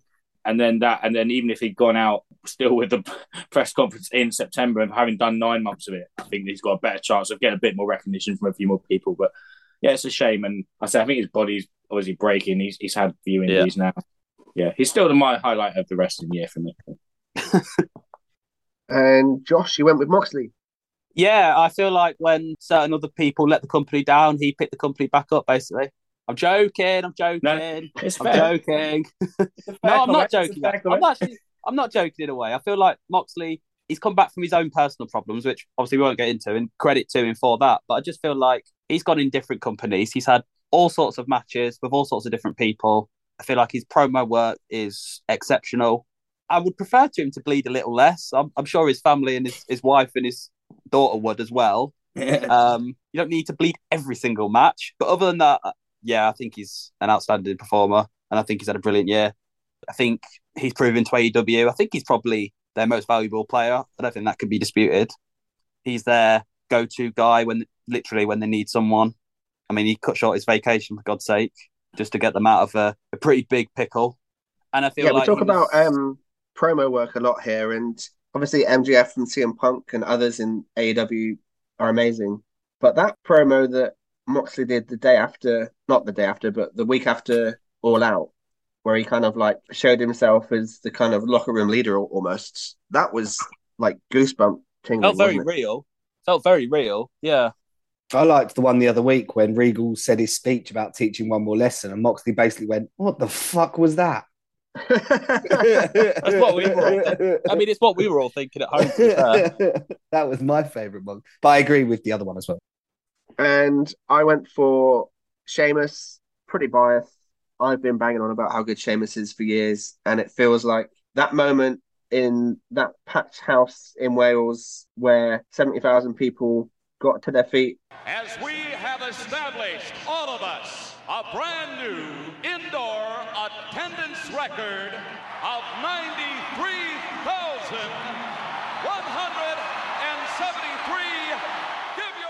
As Sheamus did after he went through an almighty battle with Gunter, was like the moment when people admitted what I've been trying to tell people all along, that Sheamus is unbelievable wrestler. And to be there for that moment, that was pretty special. And he organically turned face with the Brutes through that moment, I would say. And previous to that, he was having bangers with the likes of the New Day. And once he turned face, then he was having absolute bangers with the likes of Solo Sikoa and the Usos. And that 6-man tag at Extreme Rules is probably the epitome of it. Absolute banger. And as he says, he has banger after banger after banger. And that is what he does. I've absolutely loved him this year. I can certainly make my own admission that it's pretty biased, but I just love the bloke. No, he's class. When do you think it turned for Sheamus, Ross? Because I've never disliked Sheamus, but never was a massive Sheamus fan. Obviously, I've heard you talk about him for a while over the last couple of years, and when I've watched matches in pay-per-views with you, he has always had like really big, good, hard-hitting matches. I don't remember that happening so much when I was watching weekly, even during his like height of his title runs. I don't remember these kind of matches that he's having now, because I go out of my way sometimes to watch the Sheamus matches because you talk about them, and they never let me down. But I don't remember that being the case. I don't think it was bad, but I never remember that being the case when I was watching every week in 2012 or even as recently as like 2015, 16. I think that the turning point was, I think last year, WrestleMania match against Riddle. I think that was when people were like, okay, I get it. And he slowly but surely turned people around from that point on, I think. I think he won a lot of friends in the bar. That was good, yeah. Yeah, I was that guy who you guys were alluding to, who I never really disliked Sheamus. I just didn't like him in that sense. I just didn't really see much to him. But I think, like Ross has said, I think it was kind of during the back end of the COVID times and that WrestleMania match as well.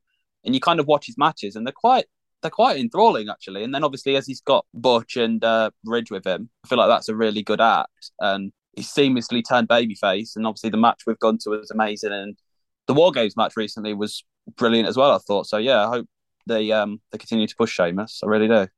And I did a bit of research recently, and I think Roman Reigns hasn't had a singles match against Sheamus on TV since like 2018, and I feel like that was could that be when a program. Roman won the title off him. Yeah, and I feel like that could be a program that runs for a while. That he's a legitimate threat to Roman, and it will be a banger. Yeah. So let's see who won rest of the year. In 5th place, Conman, it was your man, Sami Zayn. It's a good position for him. He's won enough. He doesn't need another one. In 4th place, Will Ospreay. I'll say from what I've heard match quality-wise, Will Ospreay's walking this. Yeah. I can't say I've watched enough. I've only seen mainly his. Where have these matches been happening? In England, Rev Pro matches or just? Rev Pro, he had the Ricky Knight. I think that was Oku this year. Yeah, that blew up. It was early this year. There's a match that Oku was right at the start one. of the year. Yeah. Ricky Knight, he'd wrestled. He did recently. I haven't seen, which was the main event of my card. So. But apparently New Japan had some little bangers. I know the final with Okada got really high reviews, but the semi with Naito was ridiculously good. Yeah, this G1 was the first one I've properly watched every match for a long time. And Ospreay was absolutely incredible in this G1. I mean, obviously he's going to be every year, but yeah, like you said, Matt, the two matches were amazing. His six men matches in AEW were really good as well. In the 6-man squad. Fantastic. He just needs to get into one of those major companies now. Like New Japan isn't the star it was, I suppose, but it's got a pretty big match in a couple of weeks though, so that might do him some good in the year-end voting for next year. In the shop window. It'd be interesting to know when his contract's up and whether he will stay in Japan or now there is. I know he said before he'd never go to WWE, and now there is an alternative. Whether he'd be interested in that, or whether New Japan is Japan. I feel like if they could do a deal where he could do both, I feel like he'd be open to that. He can. He seemed. I mean, things change, and I don't profess to know anything about his personal life. But I think lifestyle was a big reason he stuck with New Japan, wasn't it? Like he liked the lifestyle of it. So I just want, only because I'm not going to argue that he's rest of the year. And I've heard that these matches are good, but it's just getting to see them all. And I'm with you. I'd like to see him somewhere where I could see him more. Yeah. I feel like if Phil was on, he'd be able to back Will Ospreay's case a bit more. Because I know he's always raving about him when he goes to Rev Pro and stuff. Yeah, I think he's validly been named 4th. I just think eyes aren't quite on him as much as others, are they? Was it Cassidy he had? Was that this year, wasn't it? Forbidden Door? Right? Yeah, Forbidden Door, yeah. That's probably the most watched match for most of us, I would say. Like, if you took a general poll, that's probably the match people saw most. And yeah, that was great. I was a naysayer of Ospreay before, as you know, and this style of Ospreay's working now is right up my street. Just elbowing people in the brain will win me over. In 3rd place is another member of the Shield, Seth Rollins. He had a really good first half of the year with Cody, didn't he? Like that feud that we talked about. And then he's had some really good stuff dropped in, and especially on TV and stuff through the US title run and things. Slow babyface turn. Can't really argue with it. 3 might be high, but he's had a good year. And in second, we've got another Shield member, Jon Moxley. Happy with that, Josh?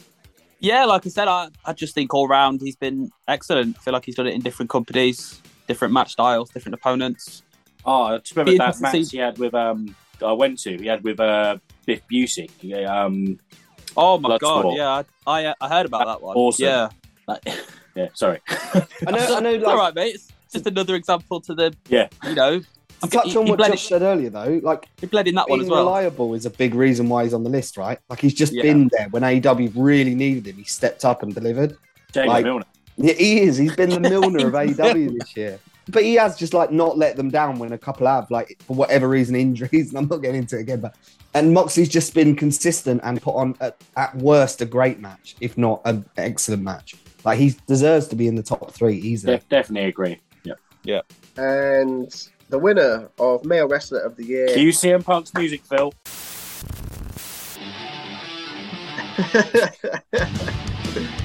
It's Roman Reigns. The Shield top 3. Wowzers. Wow, Shield yeah. Top 3 in 2022. Sierra Hotel, India, Echo, Lima, Delta, Shield.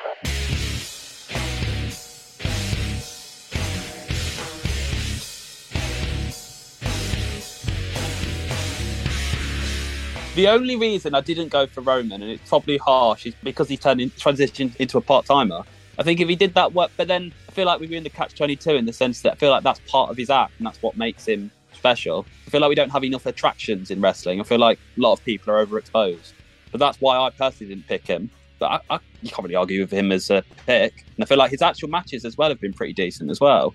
I mean, for God's sake, if you get a great match out of Logan Paul, I think that's good going. He's not had a bad match, has he? I don't think he's had a stinker. That I can think of. No, not that I can think of. He had Steph in January. Was that Rumble, right? The Steph match was really good. Yeah. Mania was Brock? Maybe that was the only one who kind of underwhelmed a little bit. Yeah. But then I think they made up for that in the summer. The match with Drew we've talked about. The other match with Brock. Just an excellent... The Logan Paul match even, yeah. He's bigger than wrestling now. He's a superstar. Yeah. He is probably the best one for that reason. Yeah.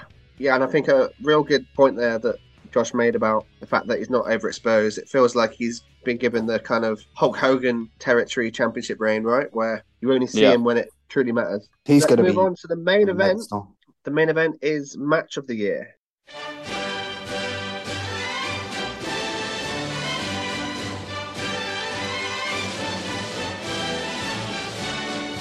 So let's see what the Wrestle Should Be Fun boys picked. Apron Bump went Ospreay versus Okada, G1. Ash went Sheamus v Gunther. Brum went Hangman Page v Bryan Danielson 2. Conman went Seth Rollins v Cody in the Hell in a Cell. Harry went Cara Noir v Spike Bay I Quit match. JCH went Acclaimed v Swerve in Our Glory. Josh went Roman Reigns v Brock Lesnar at SummerSlam. 90s went Sheamus v Gunther. Phil went Ospreay v Oku. Repro Rob went FTR v Briscoes 1 out of 3. I went with Shaw versus Kanji at Super Strong Style. Ryan went with Cody v Seth at Hell in a Cell. And Shads went with Lucha Bros and Young Bucks. So let's start with Conman. The Cage one.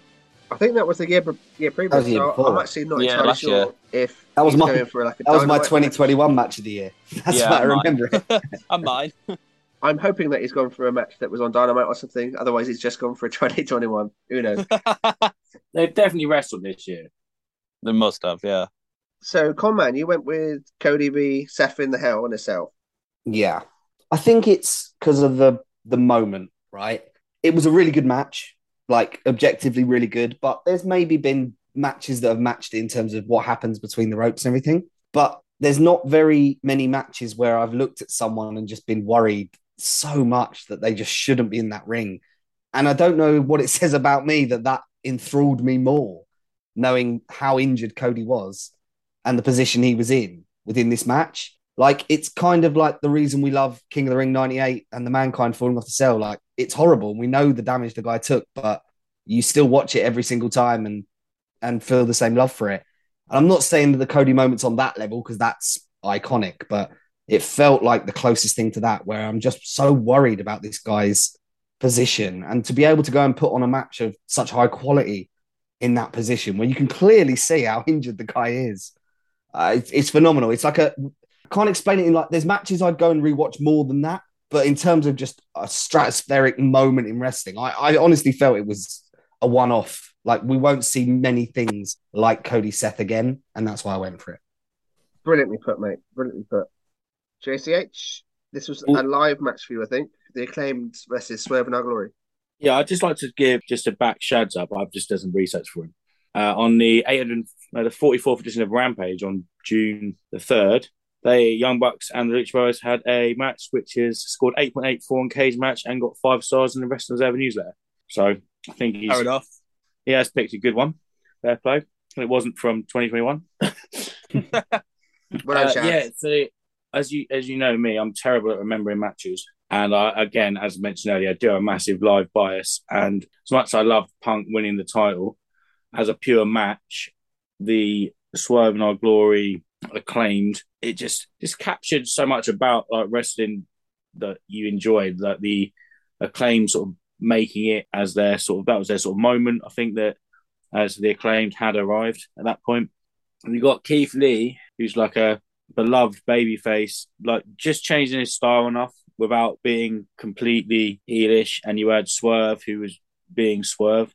And that dynamic between them two, I really enjoyed their whole run. I think it was a really underrated run. I think when people look back at it and you just see the whole story that they tell throughout their whole run as team was really good. And yeah, I say, my live bias person, always have been. And that was my highlight of the year from what I can remember watching live. It's interesting, isn't it? Because we spoke about the Drew match earlier, about how good it was, but maybe it would have been even better if the result changed.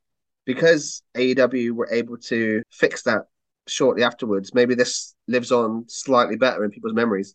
Yeah, I was fine with the result. I enjoyed the press conference afterwards when they spoke to Swerve and Keith Lee, and they were like, "What do you think about people saying they should change it on the fly?" And they were sort of playing half in character, half like, "Well, no, we beat them, like whatever." Like every team we come against, everyone says the other team should have won, and we beat them. We keep going, and it was quite a different approach to the press conference than some other people, but. And I think, that's proved the Acclaimed were ready, and then that allowed them to go on and win the title later time. I don't think they should have changed it on the fly. I think that I disagree with that, and I think it would have made the story less complete if they just lost and then had a rematch and beat them. This way, it also added more to the Swerve and Keith Lee story down the line by the fact that the way they managed to do it. Yeah, well put, man. Well put, and glad that it tore the house down live for you as well. Josh, you weren't here live for this one, but you enjoyed it enough to make it your match of the year. SummerSlam, Reigns against Lesnar. Yeah, I mean, with this being wrestling should be fun, I went with the match that I had the most fun and most laughter during. This match was absolutely ridiculous in every way. I was like pretty much everyone else in the sense that I could not believe that they booked another Brock Lesnar Roman Reigns match. But just everything about this from start to finish. Brock coming out on a tractor, Roman Reigns catching the microphone, Brock jumping off the tractor, Tyson Fury punching Austin Theory. Was that one, or was that in that was in Cardiff, wasn't it? That was Cardiff, but let's throw it in there. The Austin Theory on with this was he tried to cash in and they all beat him up with the briefcase. That was funny. That's right, yeah. And then obviously the spot with the tractor in the ring was just when they do stuff in real life that I can't do on the 2K game. That's when you've got to give them credit, I think. I know, just something I never thought I'd ever see. It was just ridiculous. And it's very rare you can do stuff for the first time in wrestling in 2022. And they did that in this match. And I hope more than anything, and I think given the change of power now, I hope we never see them wrestle again. Because if that's how you're going to end a pretty iconic feud, given the ground they covered and the events and the magnitude of the WrestleMania match here, there, and pretty much everywhere, I think it's one hell of a way to end a pretty memorable feud down the years. Yeah. Well said, man. And you weren't the only one that picked it either, so don't feel bad about picking one that made you feel all fun and nice. And my pick was another one that was live bias. Probably the match that I was the most invested in was Super Strong Style, Shaw versus Kanji. 2 out of 3 falls. They absolutely killed it on I think it was day 3 on a show that we'd been stood up for what felt like 400 hours, and the crowd was starting to become a bit tired, but they really brought the crowd back into this one through the drama of, similar to what Conman was saying about how Cody really shouldn't have been in the ring. Obviously, this is wrestling version of that, where they played on the fact that Kanji had a steel bar in her arm after a bad arm break, and Shaw really targeted that arm throughout. Felt like she was going to quit, and it was almost like, I don't want you to quit, but almost as a fan of the wrestler, it got to the point where you almost wanted her to do it, but she fought back and won. Shaw really brought the brutal kind of strikes in this match. There was some real heavy hitting in this match from her in particular, and in a similar way to the way that I loved Sheamus getting his flowers at Clash at the Castle in a loss, she also got it in this match because she was off to Impact Wrestling, and the crowd rose to their feet after she rose to hers. And even though she was the big bad heel, she got a massive round of applause because we knew that she was off and that she gave us everything that she had in the ring. And yeah, I absolutely love this match. I'm not entirely sure how many of you guys on this podcast were at this show, and I know that nobody loved it quite as much as I did, but for me, it was my match of the year and the match that I think about. Awesome. 2 Progress nominations from that weekend. Did I hear Cara Spike was in? Someone put Cara Spike. Yeah, Harrison voted for that, yeah. So yeah, good weekend for Progress.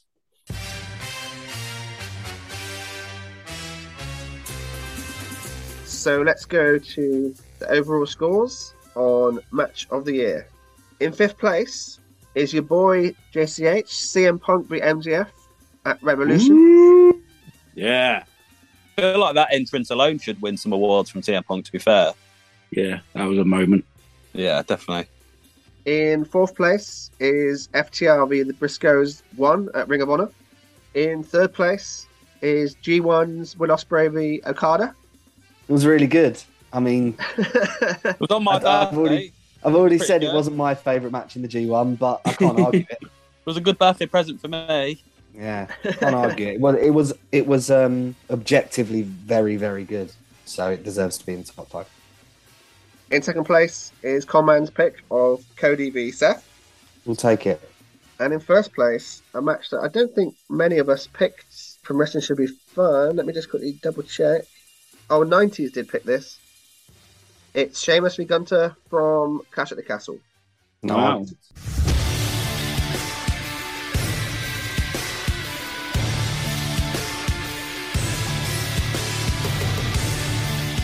It was really good. Argue. Pretty good wrestling match, wasn't it? Yeah. So that is the Wrestling Should Be Fun awards done and dusted. We'll run through the awards one more time. Fun Wrestler of the Year, Sami Zayn. Fun Moment of the Year, Feeling Usi promo. Rising Star, Takeshita. Is that right now? I think it's Takeshita. Takeshita, damn it. I might be wrong, but I feel bad. Feud of the Year, CM Punk v MJF. Pay-per-view of the Year, WrestleMania. Promotion of the Year, WWE. Faction of the Year, The Bloodline. Tag Team of the Year, FTR. Female Wrestler of the Year, Bianca Belair. Male Wrestler of the Year, Roman Reigns.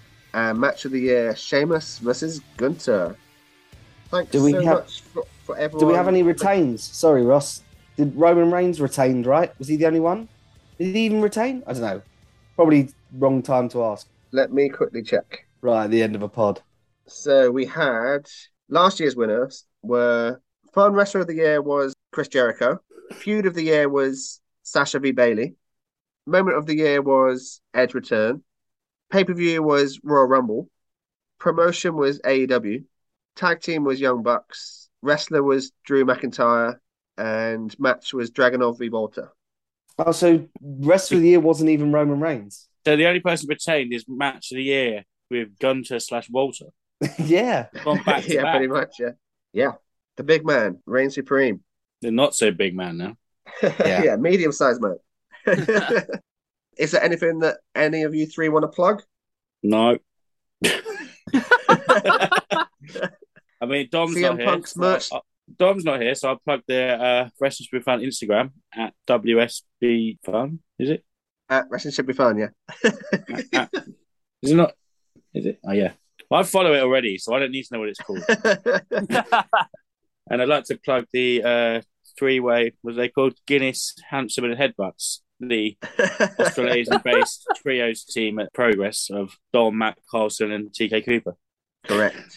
We will be at unboxing, so if you want to come and say hello, we'll be by the bar making a lot of noise, spilling drinks probably. Could be on the show. Who knows? Josh, did you want to plug your site? Yeah, nobodysready.com. Before the end of the year, I'm doing a feel-good moments list from the year because I feel like there's been a lot of shit in wrestling in 2022, so I kind of want to remind people it wasn't all bad. Next month, I am doing one about where I rebooked the run of The Fiend to kind of some mental therapy for me. And I'm also looking back at the 1999 Royal Rumble event, which had the Rumble with Vince in and the title match where Mick Foley took maybe a couple too many chair shots to the head. That's my intro into wrestling. Wow. If he had no chance in hell was the theme, not even Vince's theme. Yep, that's correct. I'm interested in this Fiend thing, by the way, Josh. I had some questions about him for you, but I'll save them for another day. Save them for Friday, mate. Save them for Friday, yeah. All right, mate. Perfect. Well, we'll see anyone who comes to say hello to us on Friday. This has been episode 77 of Wrestling Should Be Fun podcast. Wrestling Should Be Fun 2022 awards. Thanks for listening, and we'll see you next week. Wrestling should be fun, should be fun. Wrestling should be fun. Wrestling should be fun, should be fun. Wrestling should be fun.